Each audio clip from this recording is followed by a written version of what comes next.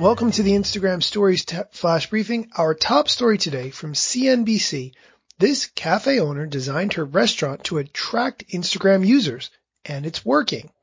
The article talks about a cafe owner who, in her 50s, is spending as much time on Instagram as her two social media obsessed children who are in their 20s. The former schoolteacher moved from Australia to Bali, Indonesia, where she opened the Crate Cafe, known as an Instagrammer's paradise for tourists, expatriates, and locals. She designed her restaurant to attract social media users. The bistro has a minimalist, warehouse-inspired ambiance with bright, natural sunlight streaming into the restaurant. There are displays of unique artwork all around, and its dishes are presented in a picture-perfect form.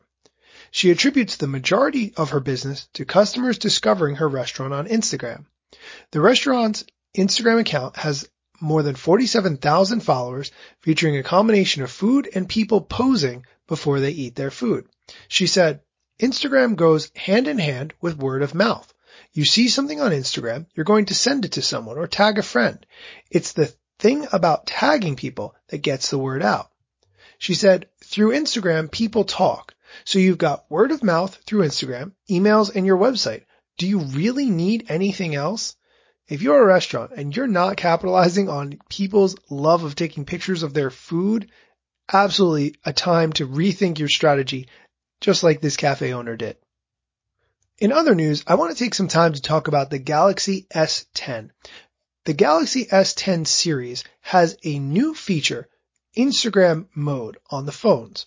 This feature allows you to post a photo or video to your Instagram story straight from the Galaxy phone's camera app. It takes a few steps out of the process of posting it to your Instagram story, which supposedly makes things quicker. I bring this up because I now have a Galaxy S10. In fact, I've had one for about 2.5 weeks, and I have found it impossible to post an Instagram story since I've done it. The reason isn't a technical one. I certainly could post an Instagram story, but when you open the Instagram app and switch to the Samsung's front-facing camera, the camera is way too zoomed in. There's something wrong with it. I don't know what it is. I did some research. I do know what it is. It's actually taking a picture of the viewfinder of the phone. It's not accessing the actual camera API built into the phone.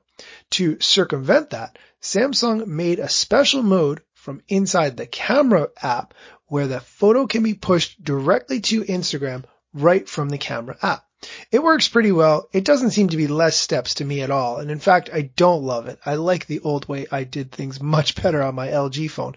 But if you're going to be buying a Samsung S10 phone, which overall I definitely recommend, be aware that you're going to have to use this Instagram mode if you want the pictures from your front-facing camera to look correct on your story. That's it for today's flash briefing. If you have any feedback, questions, things you'd like to discuss, you can find me on Instagram at Daniel Hill Media. And if you send me a voice recording of your question, I'll play it on the show and you'll get a shout out. Thanks for listening.